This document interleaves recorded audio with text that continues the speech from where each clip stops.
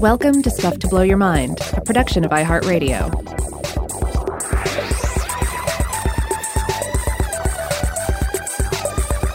Hey, welcome to Stuff to Blow Your Mind. My name is Robert Lamb. And I'm Joe McCormick. And today on Stuff to Blow Your Mind, we're going to be doing something a little bit different than we usually do. We are going to be talking about an ongoing global disease outbreak.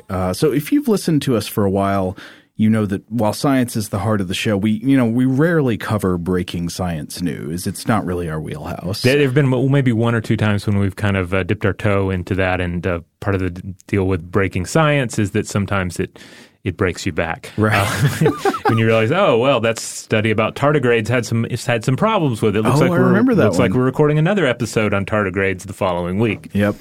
So yeah, obviously, while we like to give the most up-to-date information we can whenever we dive into a subject, it's actually pretty rare that we cover a science story because it's the subject of current headlines. And there are a few reasons for this. We like to go deep. A lot of times when news about a discovery first breaks, there isn't a lot of depth yet to explore. But also the early days of a scientific news story are often full of rapid revisions and leads that turn out to be false or misguided. Those can be easier to fix, I think, in a printed article where you can just simply go in and make edits or corrections or links to updates. That kind of thing doesn't work very well for recorded audio. So we do our best to cover subjects that we think we can get right the first time, go deep on, and cover in a kind of evergreen way. But right now, there is a still developing global health story that we figured it was really important to address on our show, and that's the, at this point, very likely global pandemic of coronavirus. So given the subject of today's story, we really need to be even more clear than usual about when we're researching, recording, and then publishing this episode. It was researched the last week of February 2020, recorded on February 28th, and it will be published on March 3rd, 2020. Now, we're going to do what we can to make sure it's up to date at the point of publication, but certainly bear in mind that the story will continue to move in the days and weeks following its publication. Right. So there's a lot of media coverage out there about this right now. Some of it is great. Some of it is perhaps a bit more on the panic side of the equation. Studies are flying off the digital press. Government health organizations such as the CDC and that's the Centers for Disease Control and Prevention and the World Health Organization, or do we call them the WHO? Do you like to call them the WHO or the WHO? I call them the Who Are You? They are essential voices in all of this. But in some cases, governmental responses and communications have been criticized. And there's also a fair amount of misinformation, racism, xenophobia, and fear out there. So we're going to do what we can to stick to the facts here and to give you a balanced view of the current state of the coronavirus and give you some tips about what you need to do to potentially prepare and to further educate yourself on the topic. Right. So I guess we should start with a brief sketch of the timeline on this new disease up to the present. So how did the story begin? Well, at the end of last year, on December 31st, 2019, the National China Office of the World Health Organization was notified of a localized surge in cases of pneumonia with an unknown origin in Wuhan City, which is in the Hubei province of China, and it's home to about 11 million people. So this is considered central China, and if you're listening to this and you're trying to roughly picture it on a map, it's something like 600 miles more or less directly north of Guangzhou. So we're talking about like an 11-hour bus drive, according to Google. Yeah. Now, these were cases of pneumonia at the time. That's how they were recognized. And pneumonia just refers to a type of inflammation in the air sacs of the lungs, usually due to bacterial or viral infection. I guess there are multiple types of pathogens, like fungus and other parasites can get in there too. So pneumonia can have many causes. A common one would be the influenza virus or flu, except the patients presenting at the hospitals in Wuhan did not have the flu. By January 3rd, there were 44 cases of Wuhan City pneumonia with unknown etiology, meaning we don't understand what's causing it. But obviously, a new unidentified pathogen was suspected. So when a new and unfamiliar epidemic breaks out, what tools do epidemiologists have to try to understand things? Well, one is to look for underlying patterns among the people presenting with the novel infection. Is there anything many or all of them have in common, any place they've all been, any food they've all eaten, or anything like like that. And this method quickly brought a likely ground zero for exposure into focus, which was a specific food market in Wuhan, which in some cases sold live animals, including seafood, rabbits, and poultry. This was the Huanan Seafood Wholesale Market, and several of the initial patients apparently worked there. The market was shut down on January 1st and subjected to sanitation protocols. Yeah, and again, despite its name, the market sees fairly varied trade in numerous animals, including several different varieties of mammals. Mm-hmm. So we call cases such as this zoonosis, in which bacterium, virus, or parasite transfers from an animal host to a human host. And there are numerous possible vectors and ways that it can spread. Yeah. The reverse is also possible, by the way, either known as reverse zoonosis or anthroponosis, in which one of these pathogens or a virus or whatever passes from a human to an animal. Yeah, and very, very often when there is a new disease, it's a case of zoonosis, right? Mm-hmm. Something has popped up because a disease formerly present in some species of animal has jumped and suddenly appeared in humans. Yeah, and that's why it can be dangerous, because suddenly you have a new bacterium, virus, or parasite that the immune system and health experts are not specifically ready for, or you haven't had a chance for an immunity to build up, or for very targeted health strategies to be put in place. Yeah, well, we're unprepared in multiple ways, yes. Right? We don't have effective treatments yet, likely. We don't have effective vaccines yet, likely. We don't know what to look for yet with this new disease, and people don't have a natural immunity to it. So it hits us in our unpreparedness in multiple ways all at once. So one thing we need to drive home with zoonosis is that it has always occurred. Anywhere humans have been in close confines with animals, there is a possibility for the pathogen to switch teams. Yeah, to mutate. And to jump over to a new host.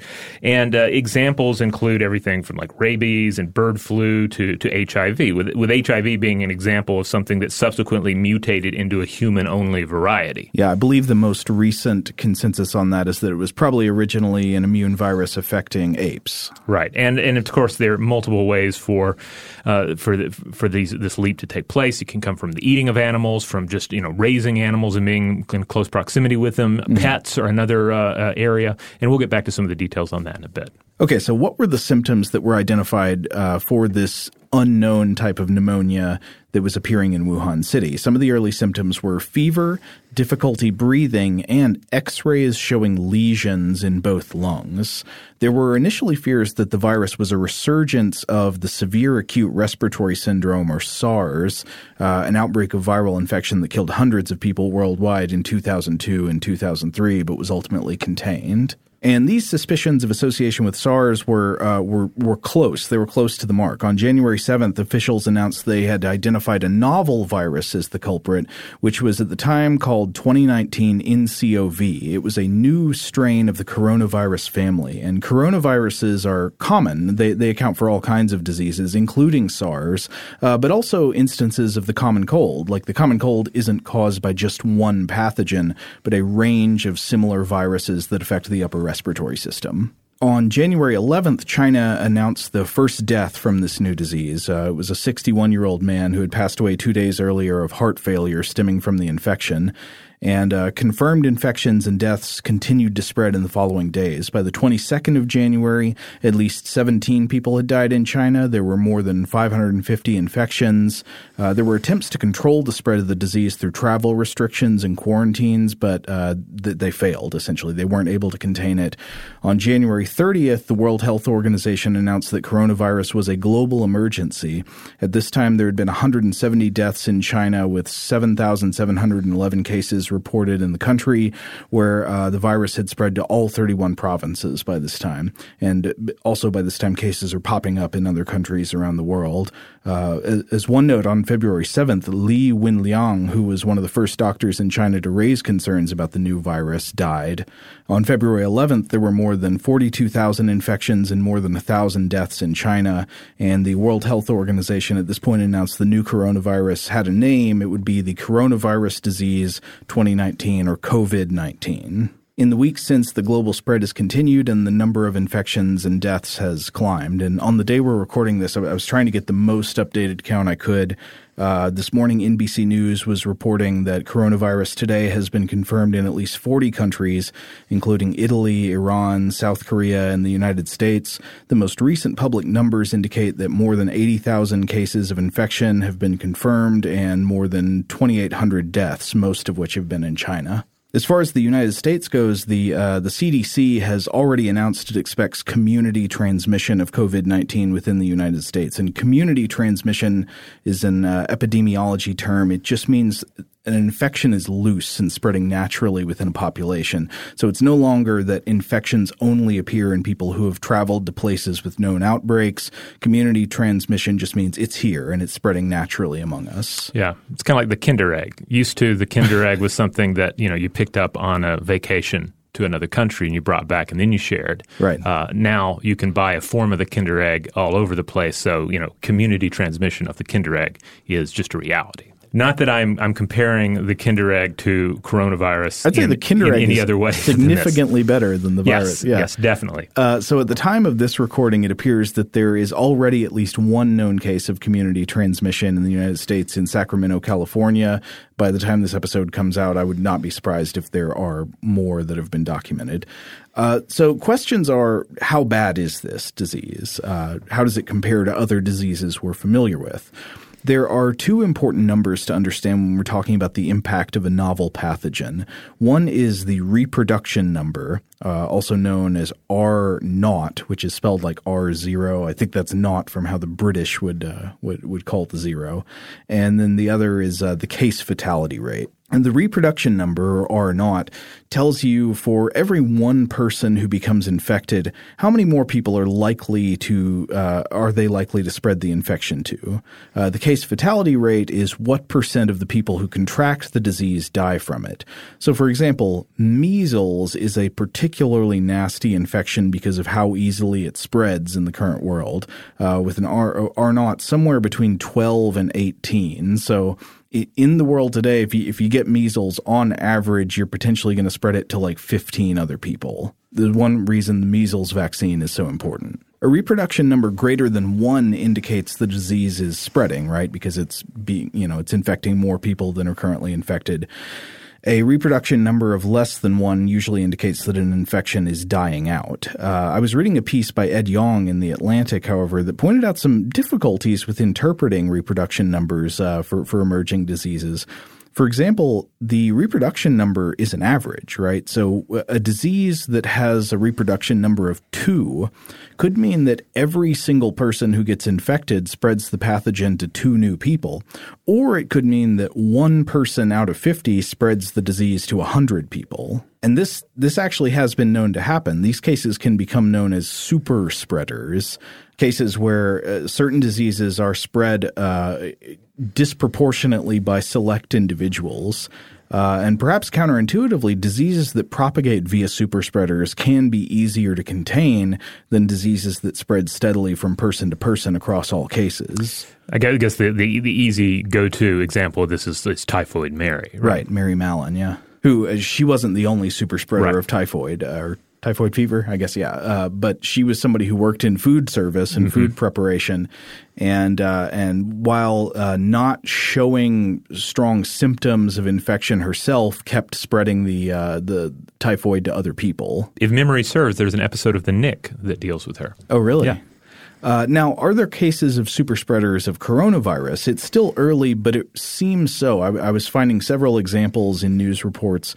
For example, one report in The Guardian from yesterday in an article by Sarah Bosley and Martin Bellum, alleging, quote, the third British case of coronavirus was a man in his 50s who contracted the coronavirus infection at a conference in Singapore. He then traveled to France, where he stayed with his family in a ski chalet at the alpine resort Les Contamines Montjoie. 5 people who were in the chalet, including a boy of 9, have tested positive for coronavirus since the man came back to the UK on an EasyJet flight and was diagnosed in Brighton. Another Briton who was on holiday in the chalet flew back to to his home in Mallorca and was admitted to hospital in Palma. The chief medical officer said 4 more people had tested positive in England, all of whom were also on the skiing holiday in France. So it seems like there was massive transmission from this one person who contracted it. I was also reading a report of a woman in South Korea who is at this point believed to have so far spread the coronavirus to at least 37 people at her church. Yes, I think I was reading about this, and part of this deals with like this particular church. You know, their congregation, how they gather, and then how they go out and attempt to spread the word. Right, but it could also have to do with just specifics of individual variation in you know how your immune system works. Like there appears to be something called a 20-80 rule for the spread of many infectious diseases.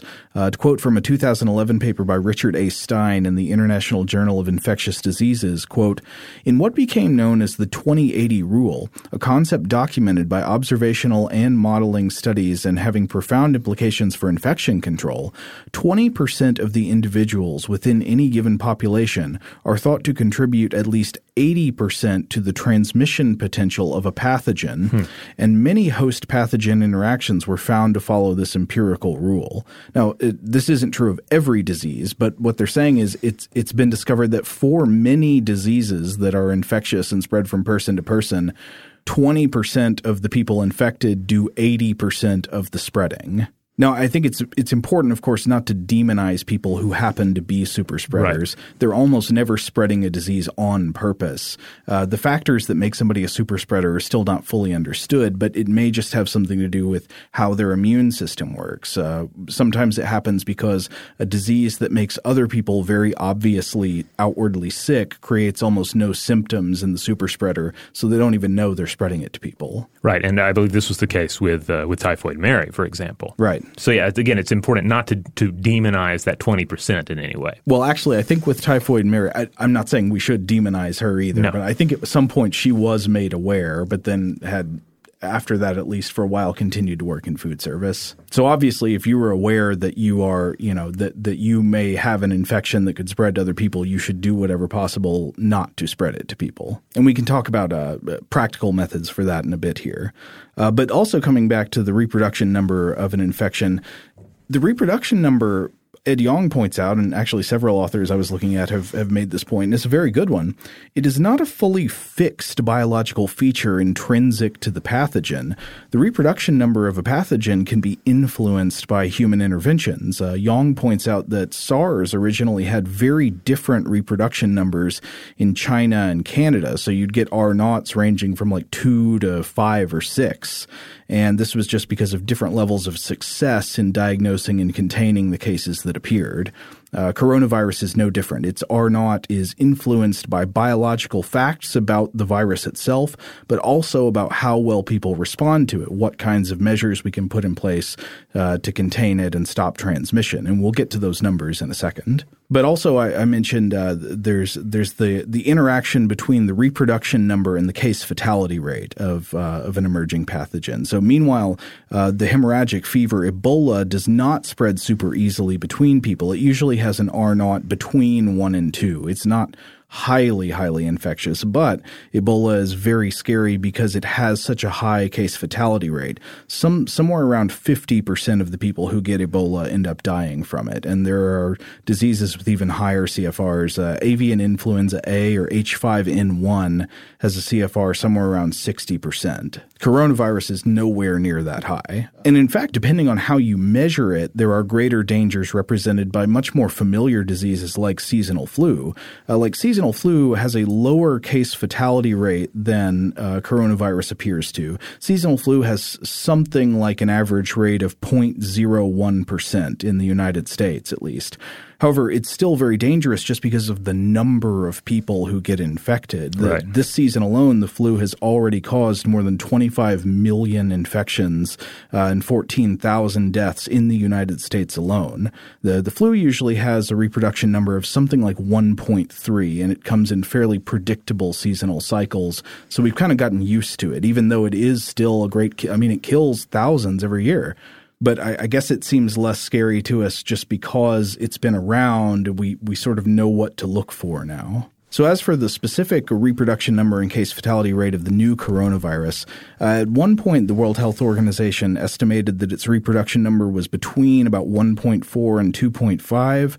I was reading a recent study from the journal Travel Medicine, which reviewed studies from between January 1st of this year and the 7th of February this year. And for this time period, the authors write, quote, "We identified 12 studies which estimated the basic reproductive number for the COVID-19 from China and overseas.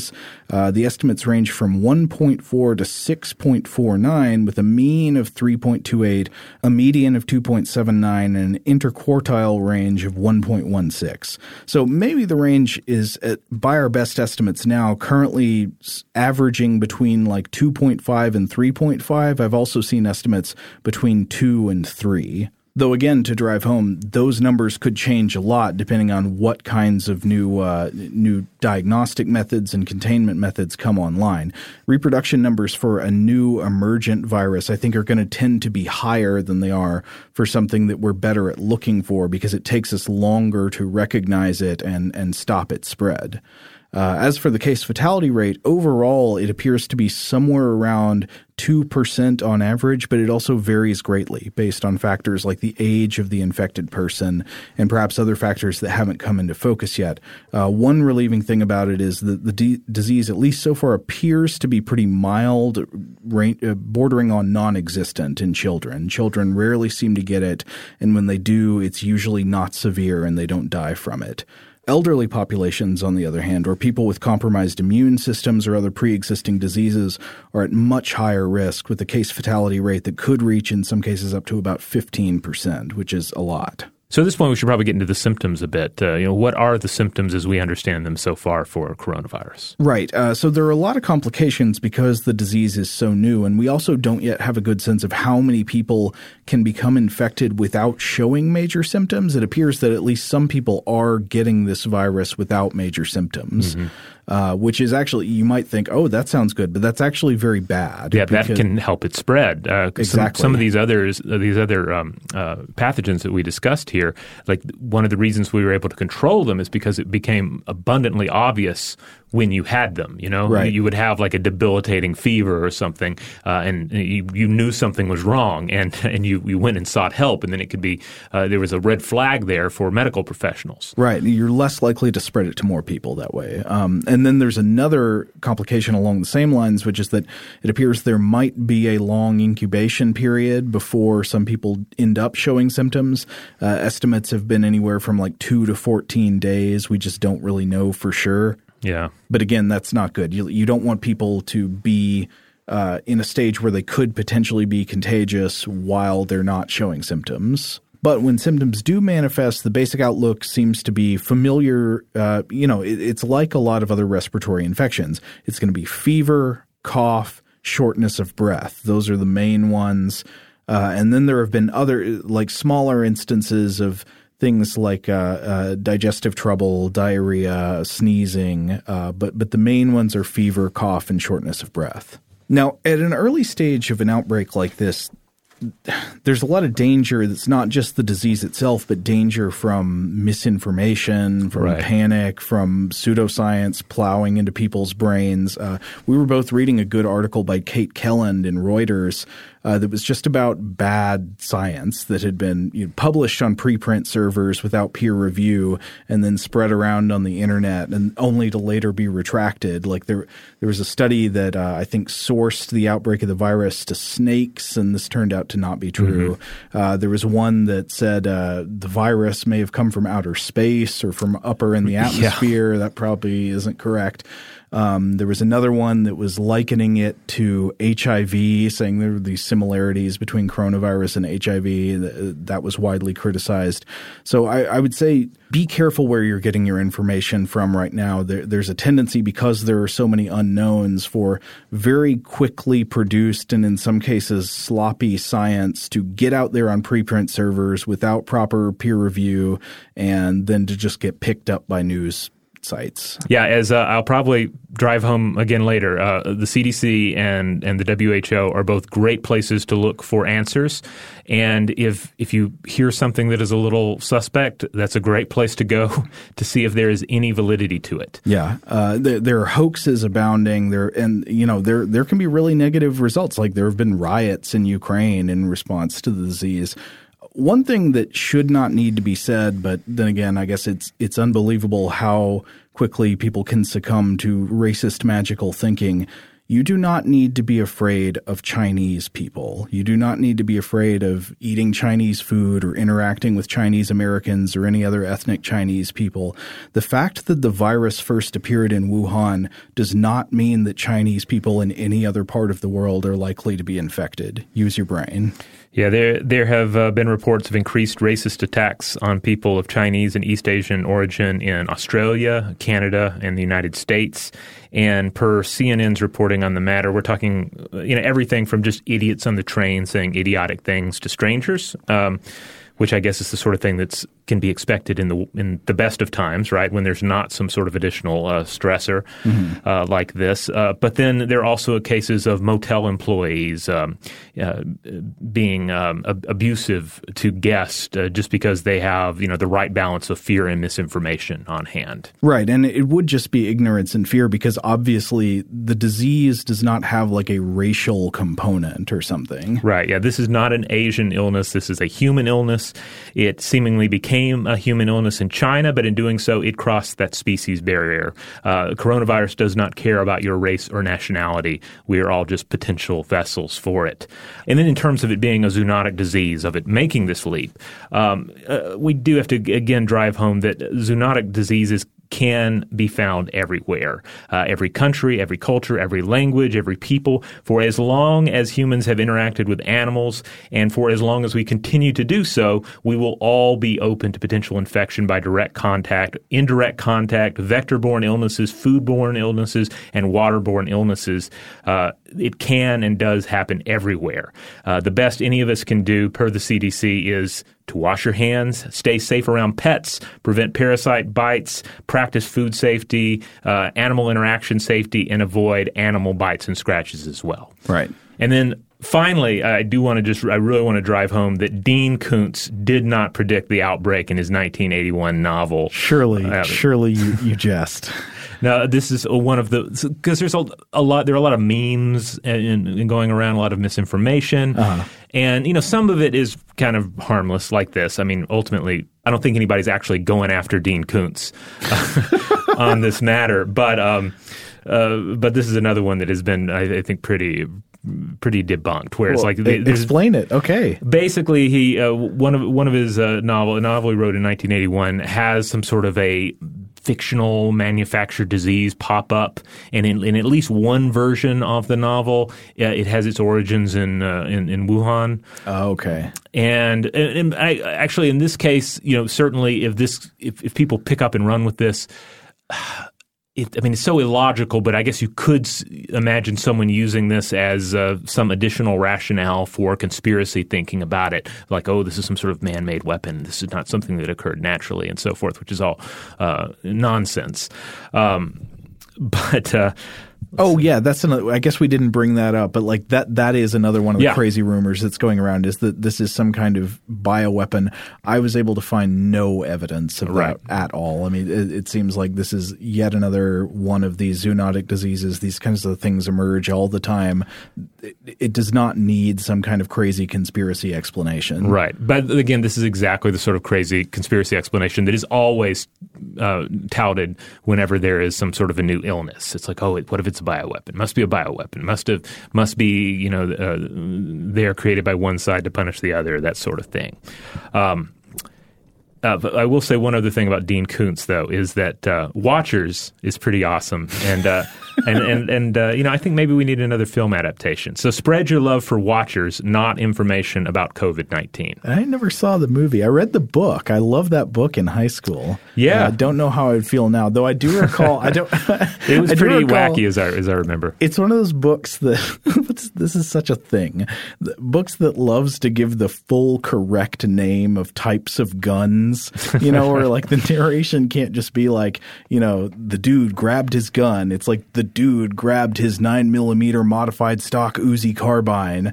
I don't know exactly what that impulse in the author is, but it's very funny to me. But it also had a talking dog, which was awesome. It had a talking dog, a monster, and then a human assassin that either thought he gained the life forces of people he killed or actually did. I don't think that made it into the movie, but you know who did make it into the movie? Michael Ironside. Oh, I got to see it now. And then the subsequent low-budget sequels. I'm going to be an Ironside completionist. Yeah, if Ironside's in it, I'm there. But then get this, the subsequent sequels involved Mark Singer, Wings Hauser, and then Mark Hamill. So wow. There's plenty to go on there.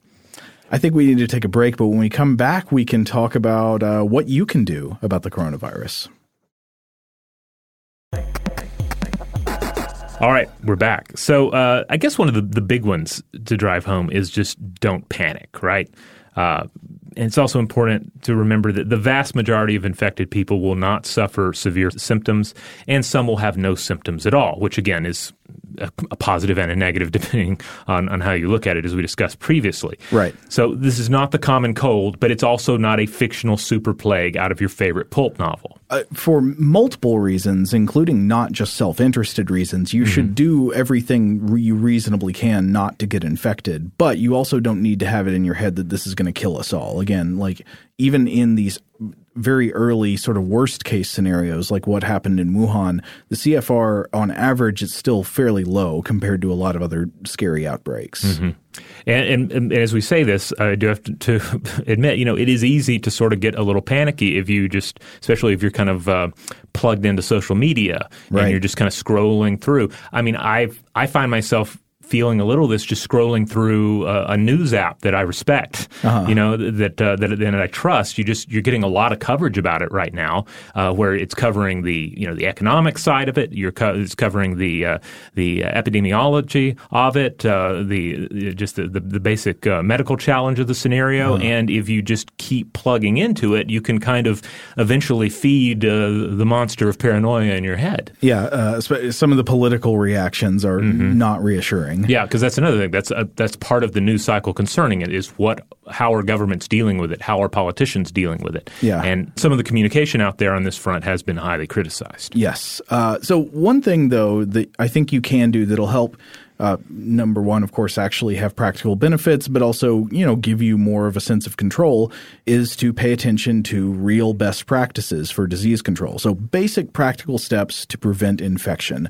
A lot of these are going to sound familiar to you because they're essentially the same tactics believed to protect against the spread of other known respiratory diseases. So if you are trying to avoid infection, first of all, most importantly, avoid close physical contact with people who are sick. However possible, limit exposure to anybody who's coughing, sneezing, or running a fever. How close is too close? Well, as a general rule, the CDC recommends staying about 1 meter or 3 feet away from anyone who is coughing or sneezing. That's just a general rule.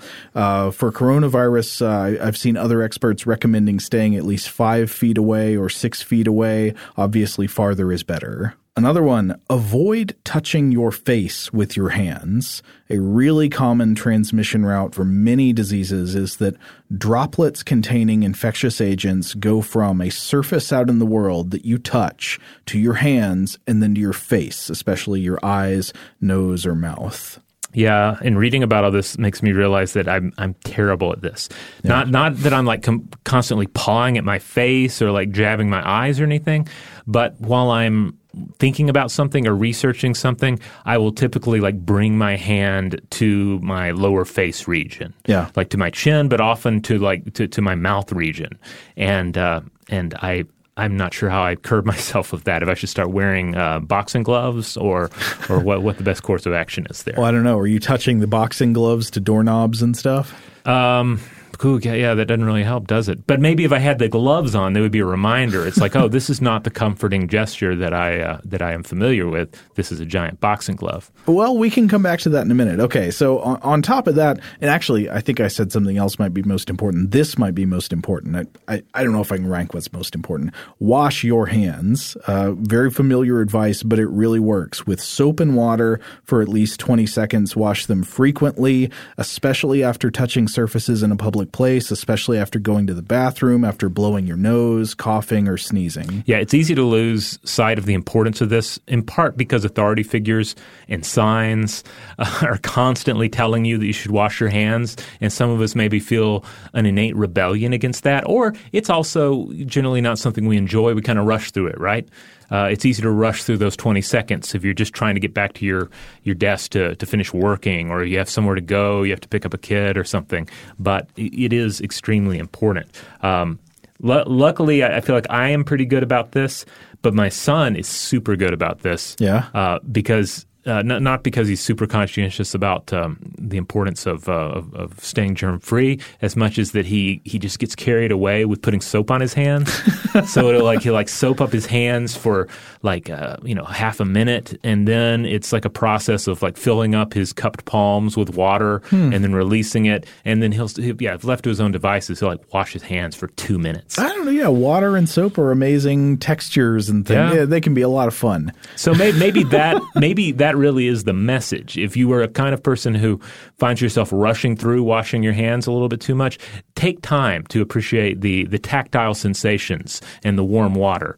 Maybe you'll enjoy it. Also, if nobody has ever offered you technical tips on washing your hands, here's one I read in a couple of sources. Especially pay close attention to making sure your fingertips get clean. A lot of times when we wash our hands, we just kind of rub our palms together a lot. Pay attention to your fingertips and under your fingernails because what happens when you actually handle food or touch your face, a lot of times it's your fingertips. Right. Yeah, that's the way we manually manipulate things. Alternately, you can clean your hands with an alcohol-based disinfectant product like a hand sanitizer gel. These need to be at least 60% alcohol, but some sources say soap and water are better, or at least the evidence for the effectiveness of soap and water is better. Next, to whatever extent you can, clean and disinfect. Frequently touch surfaces in your house, your workplace, whatever.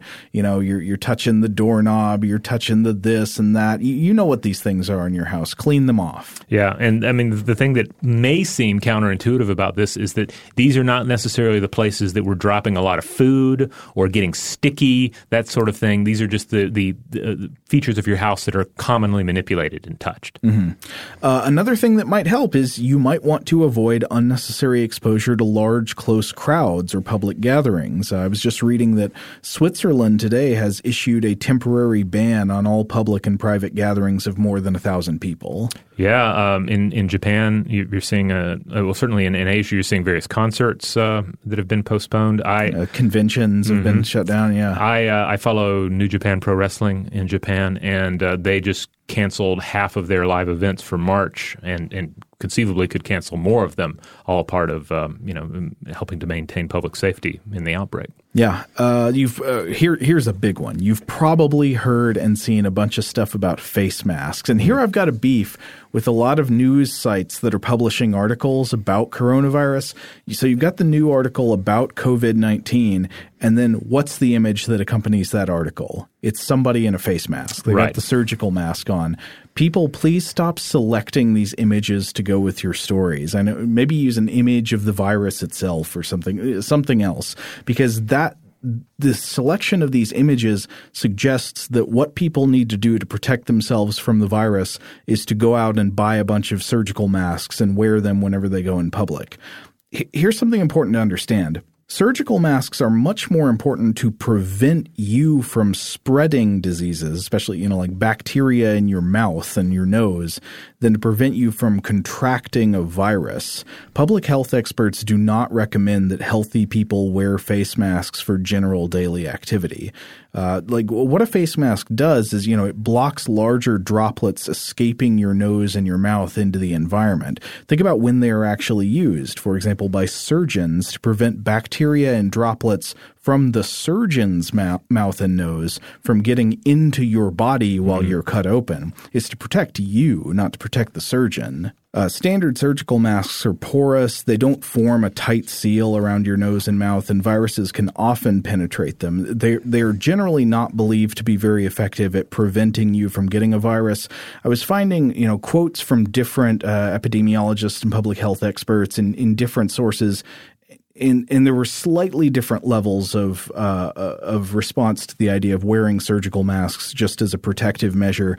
The opinions to me seem to range from it will not help and does nothing at all to it might help a little bit, but it's not going to be very effective. Right. And I can well imagine it's the sort of thing where it overall would not be a good idea if it then enabled you to engage in riskier behavior or to pull back on more important things like washing your hand. Right. Or here's another one I was actually reading about. Or if it means that you will end up like futzing with your mask and touching your face more. This is another thing. Now, there's another type of mask that you've probably read about, and this is the one that would be more effective if you were actually trying to have it as a prophylactic against being infected. These are the N95 or the N99 masks, which have a more complicated design. They're not just a piece of material to cover your mouth and nose. They're basically a full face piece respirator. And if they're worn properly, they are supposed to prevent whatever the number is, 95% or 99% of all airborne particles from passing in or out. But if you haven't had training, there's a good chance that if you try to wear one of these things, you will not only fail but possibly increase your risk, because when people without experience wear these masks, they often keep adjusting and futzing with them, which means you're touching your face. Now, in theory, at least, these would be more effective than regular surgical masks or procedure masks at protecting you from inhaling the virus, but also not 100% effective, especially, again, if you're not experienced with them, you haven't had training, you don't know exactly how to wear them. There are other ways that, like, for example, I've seen stuff going around on the internet where people talk about, like, beards being a problem for the virus. Beards are not a problem. What would be true is that having facial hair would, in most cases, prevent you from getting a full seal if you were trying to wear one of these like N95 or N99 masks. Right. Yeah. Like if anybody out there has ever attempted to go snorkeling on, say, like day 5 of vacation stubble, you kind of get some of what's going on here. But I say this not just as a person with a beard being defensive. The beard itself does not make you susceptible to the virus. It would be that if you were trying to wear one of these masks, you should not have a beard. But also something a lot of public health officials and experts have been saying is that, they're sort of urging people mostly, please don't go out and like try to buy up or hoard these types of masks, because they're in high demand right now. And they're in high demand for healthcare workers and other people who are actually going to be exposed to people likely to be infected. So a lot of these experts are cautioning against regular people who probably don't need them buying up all the supply for fear that it will create supply problems for healthcare workers. And that certainly makes sense to me. All right, so those are some steps that one can take to attempt to prevent becoming sick. What do you do once you are sick or once you think you're sick? Right. So if you think you might be sick, if you have symptoms of respiratory illness, especially cough, fever, shortness of breath, first of all, stay home. Do not go to work. Don't try to power through whatever it is your public plans were. You need to try to isolate yourself as much as possible, especially if you have recently traveled to an affected area. Originally, this was just if you'd traveled to China in the past 2 weeks, but now the virus has spread significantly beyond China, so travel indications are becoming more diffuse. This one can be, I think, harder than we give credit, especially with the sort of work culture that is so prevalent these days, where we feel this pressure to push through, to be the person who just, all right, take a bunch of meds and just go on and get the work done because it just has to be done. And the amount of importance we put on our work and our profession as kind of our defining self. I would say beyond this, I'm not just saying if you should stay home. If you are a boss or an employer, you're in a position of authority. it's very important for you to make clear to your workers or direct reports, whoever, that they should not be doing this. They should not be trying to power through or come to work if they have a respiratory illness. They should be staying home, and you need to, put whatever in place to help them do that. Yeah, be that an enhanced teleworking policy or what have you. Now, again, if you think you're sick, also it's a good idea to separate yourself from other people and animals in your household. Try to stay in a separate room if you can. Try to use a different bathroom if possible. The same kind of thing you'd practice if you saw somebody sick out in public. You want to keep distance between you and other people who might get infected in your house. When you cough, try to cover your mouth as much as possible. Coughing into the crook of your elbow is usually considered better than coughing into your hand because you're less likely to spread virus to a secondary surface. And it's more fun because you can pretend you're Dracula. Right. You can be Bela Lugosi in Plan 9 from Outer Space. Yes. Yeah. Or the guy pretending to be Bela Lugosi. That's right, because he had actually died at that point. Yeah. And the guy had to cover up his face so you couldn't tell it wasn't Bela. Yeah. Everybody could tell. Also, if you think you may have coronavirus, this is a better time to wear a regular face mask, like a surgical mask. By blocking large droplets from coming off of your face, it will reduce the amount of virus that you spread to others when you cough or sneeze. But I guess maybe most importantly also, if you think you may have coronavirus, call your doctor or healthcare provider before going to their office. Don't just go. Call and explain. Explain what your symptoms are, and especially mention if you've been traveling recently. And this way, they will be better able to direct you to the appropriate facilities to prevent unnecessary contact and to get you where you need to go or tell you what you need to do best.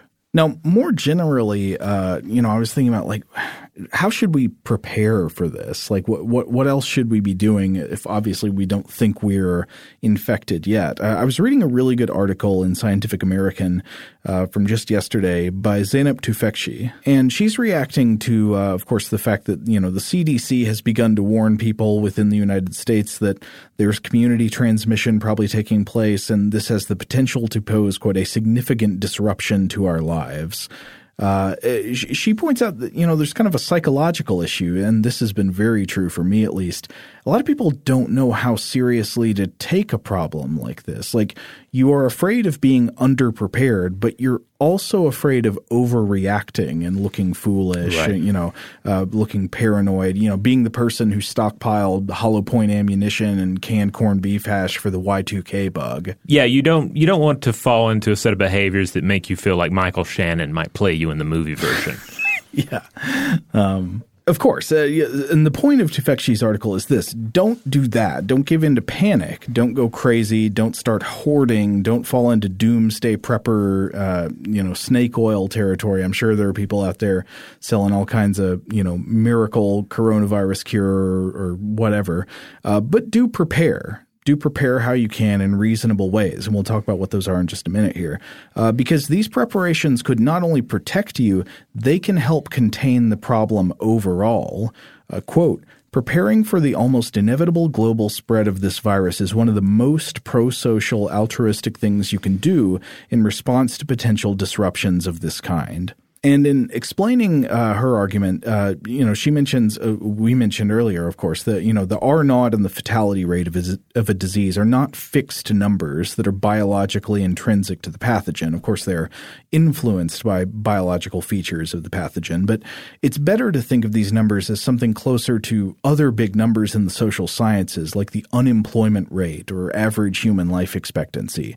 They're numbers that reflect real averages on the ground as collected by epidemiologists, but they can also change a lot based on our individual behaviors and the actions of institutions. And Tufekci points out that it was effective interventions by our disease control efforts that were able to control the 2003 SARS epidemic. Before our interventions, the R0 of SARS was about 3, and then after active measures, it went down to about 0.04, and ultimately it only killed between 900 and 1,000 people, which is still too many, but far less than it had the potential to. Likewise, there are certain ways we can prepare now that might help to do what Tufekci calls flattening the curve of the pandemic and putting less strain and stress on infrastructure at crucial times. So what does flattening the curve mean? It means slowing the transmission rate of the disease.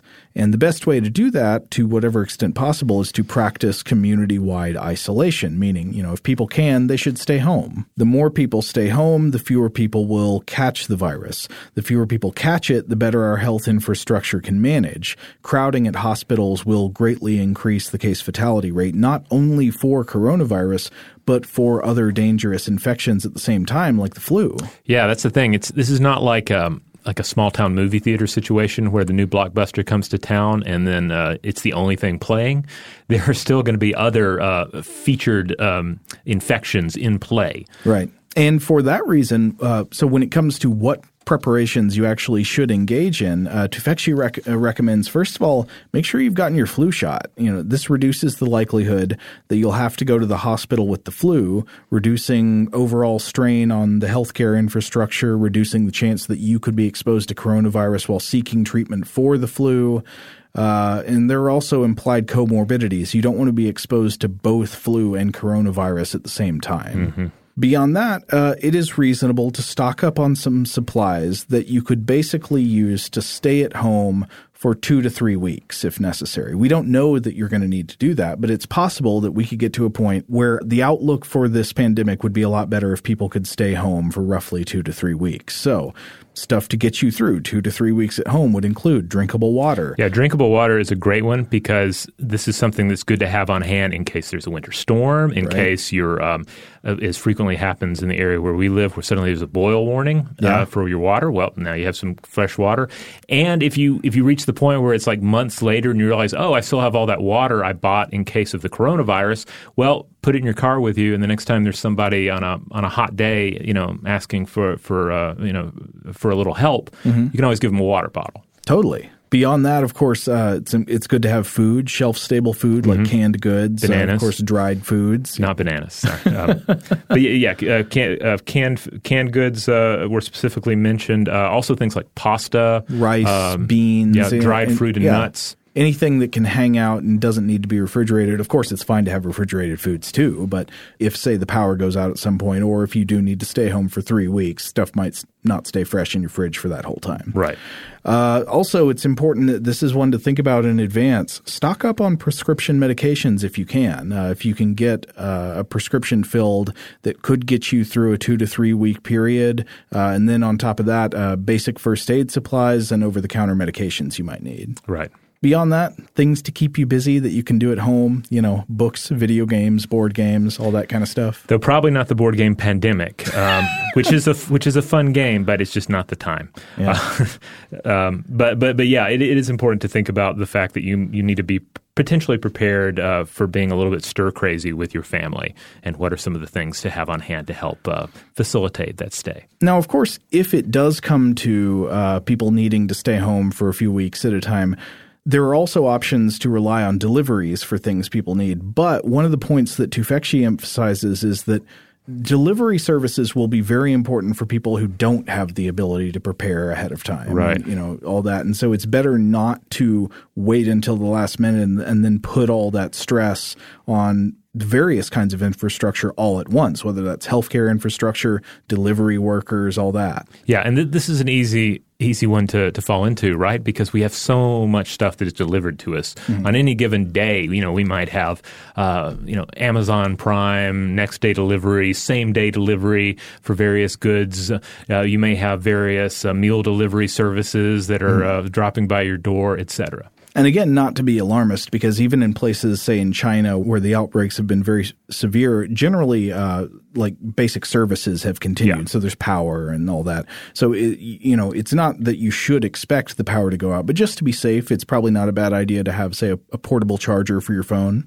Yeah. Those are handy to have anyway, especially if you're like me and you keep your phone too long and the battery just gets crappier and crappier. Yep. Another thing, we sort of emphasized this earlier, but Tufekci makes the same point, and I think it's a very important one. Don't just think about yourself. Think about what you can do for people that you are in a position of authority over. If you're an employer, if you're a boss, if you're in whatever kind of authority position, please go ahead and make all necessary preparations to allow people to work from home if possible, to miss work for 2 to 3 weeks without interruptions to pay. Yeah, and maybe even send out something about that now before it becomes an issue. Right. And again, of course, it may turn out that we don't need to practice any of this stuff, that we don't actually need to go into community isolation. But I think Tefekci makes a good case that early preparedness for that possibility helps everyone and has relatively low costs, provided you're not like hoarding scarce medical supplies or something. Right. Like the idea of just having some extra shelf goods on hand. You're not wasting money. Like you can eat them either way. Yeah, you can eat them either way. It's just safeguarding you a little bit for the future. Toward the end of her article, she writes, quote, "As a society, there are much larger conversations to be had about the way our healthcare industry runs, for example, how to handle global risks in our increasingly interconnected world, how to build resilient communities, how to reduce travel for work. Those are all important discussions, and nothing in this short article replaces that. However, the practical steps facing households are immediate and important. For the sake of everyone else, prepare to stay home for a few weeks. You'll reduce your own risks, but most importantly, you'll reduce the burden on healthcare and delivery infrastructure and allow frontline workers to reach and help the people most vulnerable." I want to come back to the subject of information as well here because, again, I think this is key. Trust the Centers for Disease Control and Prevention and the World Health Organization. These are both excellent organizations to go to for information, up-to-date information about coronavirus. A friend of mine who works with the CDC was recently driving this home on social media. Do not fall into conspiracy ideas and conspiracy thinking that cast the CDC as some sort of deep state adversary or some sort of state political mouthpiece. The CDC is a great source of information for news about COVID-19, and if you are not aware of where to find them, you can just go to www.cdc.gov. Yeah, these organizations are staffed with excellent public servants and career professionals. These are people who know what they're doing, and they're working very hard to get you the best information they can, given what we know at the time. All right, on that note, we're going to take one more break. But when we come back, we will discuss long-term prospects and analysis. All right, we're back. So I know a lot of you probably have this question on your mind, and it's something that, of course, continues to come up in media coverage. What about a vaccine? Right. That, of course, would be great if we had a vaccine for this new virus. There is no vaccine yet. A number of labs and pharmaceutical companies around the world are working rapidly to develop one. I was reading about a number of different efforts, but most current estimates are saying that it will be at least a year or so before a vaccine will be ready, and that might be an optimistic timeline. Some timelines don't even get to the human testing phase until 2021. So we don't know how long it'll take, but and of course there have been rumors, right, including rumors by certain high-profile politicians that we're very close to a vaccine. I guess you could define very close however you want, but a realistic timeline is that a vaccine with proven efficacy is probably at the very least months, if not years away. Right. So don't put all your eggs in that basket, especially as far as short-term concerns go. Right. More broadly, though, at the time we're recording this, there are other treatments that are being explored. So maybe not a vaccine, maybe sooner than a vaccine, there's the possibility that we could get some kind of antiviral drugs that could be effective to some extent with this coronavirus. But as of the day we're recording, I don't think I'd found any evidence that any had been approved for human use yet. Now, another question is, when will the coronavirus peak? I was reading about this in a news feature for Nature by David Cyranowski, published on February 18th. And so what would a peak refer to? Well, a disease peaks when, quote, the number of new infections in a single day reaches its highest point. So the bottom line is that it's hard to predict, and estimates are all over the place. Some experts believe we're very close to the peak already, or perhaps we've even passed it. Some estimate that it's months away. There are dangers in over-relying on guesses like these either way, but it would be good to try to get a sense of the lay of the land. One of the experts that the author here is talking to is named Brian Labus, who works on disease surveillance at the University of Nevada, Las Vegas, and Labus says, quote, "If you revise your predictions every week to say that the outbreak will peak in a week or two, eventually you will be correct."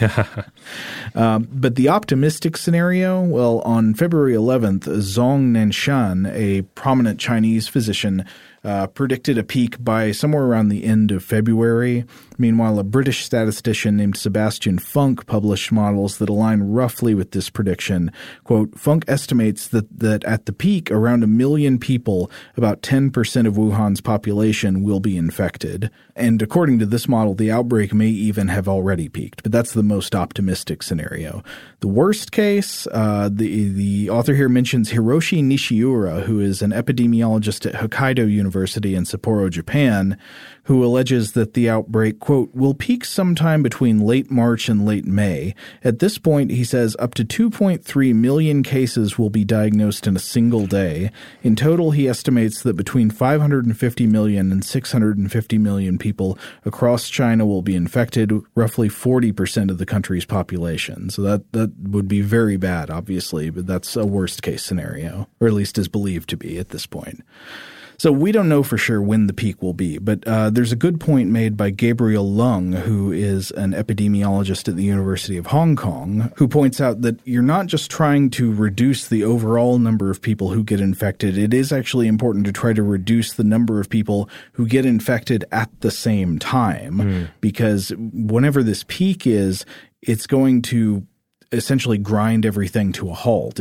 Health services, hospitals, doctors become overwhelmed, and that is what contributes to an increasing case fatality rate for the disease. The less attention individual patients can get because health services are strained by too many people presenting with the disease at the same time, the worse the outcomes will be. Now, another article that we were looking at for this episode is a piece that came out in the Atlantic by James Hamblin titled "You're Likely to Get the Coronavirus," which that's not a friendly title. It's a frank title, right? And I think it becomes clear when you read it. It's not a scare tactic article. Like it basically, the article gets into the idea that this illness is here and it might be with us for a while. Okay. He points out that, quote, "the emerging consensus among epidemiologists is that the most likely outcome of this outbreak is a new seasonal disease, a fifth endemic coronavirus.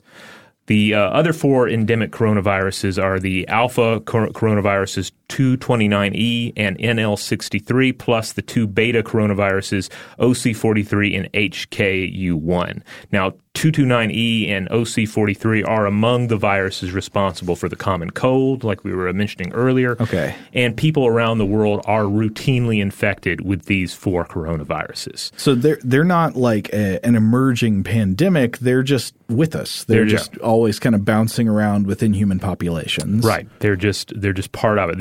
It's part of our seasonal exposure to viruses. Now, you might well be wondering, since I've brought up the seasonal aspect of this, what does it really mean for something like this to be a seasonal virus? Why do we have a cold and flu season? It's a good question. Yeah. So cold and flu are linked to winter. In the northern hemisphere, they tend to peak in February and March, while in the southern hemisphere, the peak is June and September. Now, to be clear, these illnesses are not caused by the cold. That is sometimes the sort of loose misconception that floats around. Right. The virus is the prerequisite. But why is there a link between the virus and cold conditions? Well, scientists don't have a definite answer, but there are some prevailing ideas on this. So first of all, such viruses may just survive better in colder, drier climates.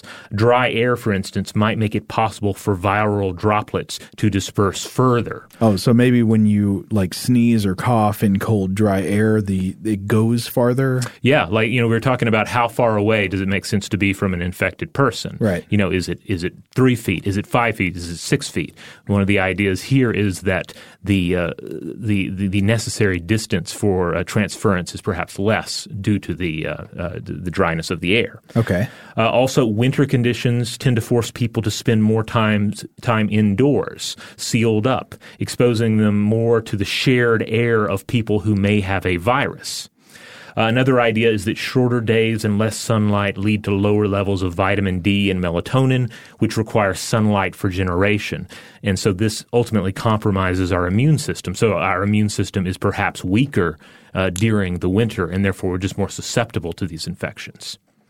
Whatever the exact reason, the result is that established viral illnesses like influenza follow a seasonal cycle. And the idea is that as this new coronavirus spreads, it potentially becomes just part of this cycle as well.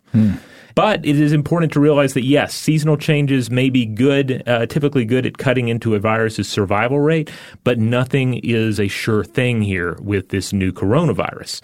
A number of different journalists have written about this topic. I was looking at something written by Tom Arville for the LA Times, and he spoke with Marciej F. Bonney, an associate professor of biology at Penn State University, who pointed out that while warmer weather typically cuts into an illness's survival rate, this illness will be encountering a, quote, completely susceptible U.S. population.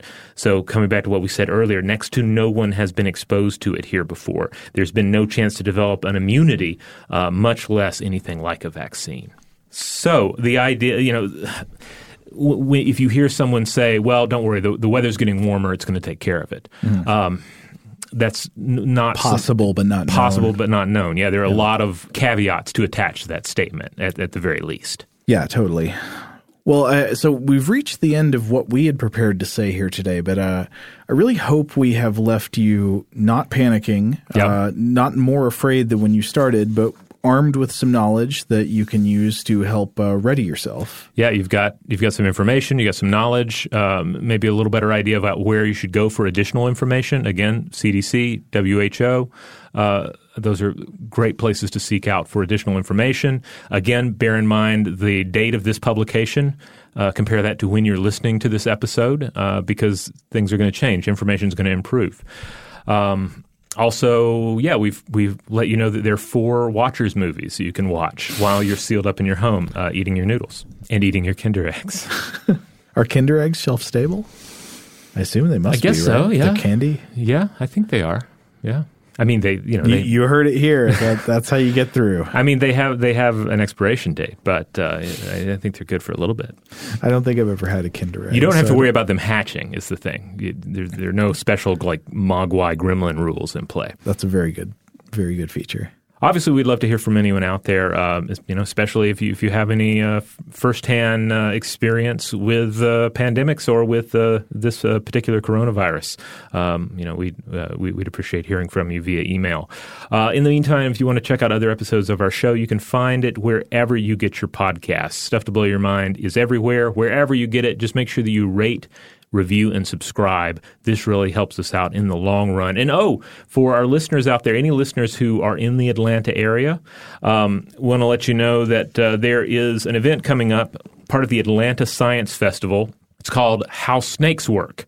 It is going to be on Saturday, March 7th, 2020 from 2 p.m. to 4 p.m. You can find out about it at atlantasciencefestival.org, but it's pretty cool because it is a team-up effort from How Stuff Works, the website from which we spawned, and the Amphibian Foundation, Mark Bandinka's organization. Mark Bandinka, of course, is a friend of the show and has been on to discuss amphibians, snakes, lizards, and more. Sounds amazing. Yeah, so go check that out. Sounds slimy. Snakes are not slimy, Joe. They are if you grease them up. I guess so. Huge thanks, as always, to our excellent audio producer, Seth Nicholas Johnson. If you would like to get in touch with us with feedback on this episode or any other, to suggest a topic for the future, or just to say hi, you can email us at contact@stufftoblowyourmind.com.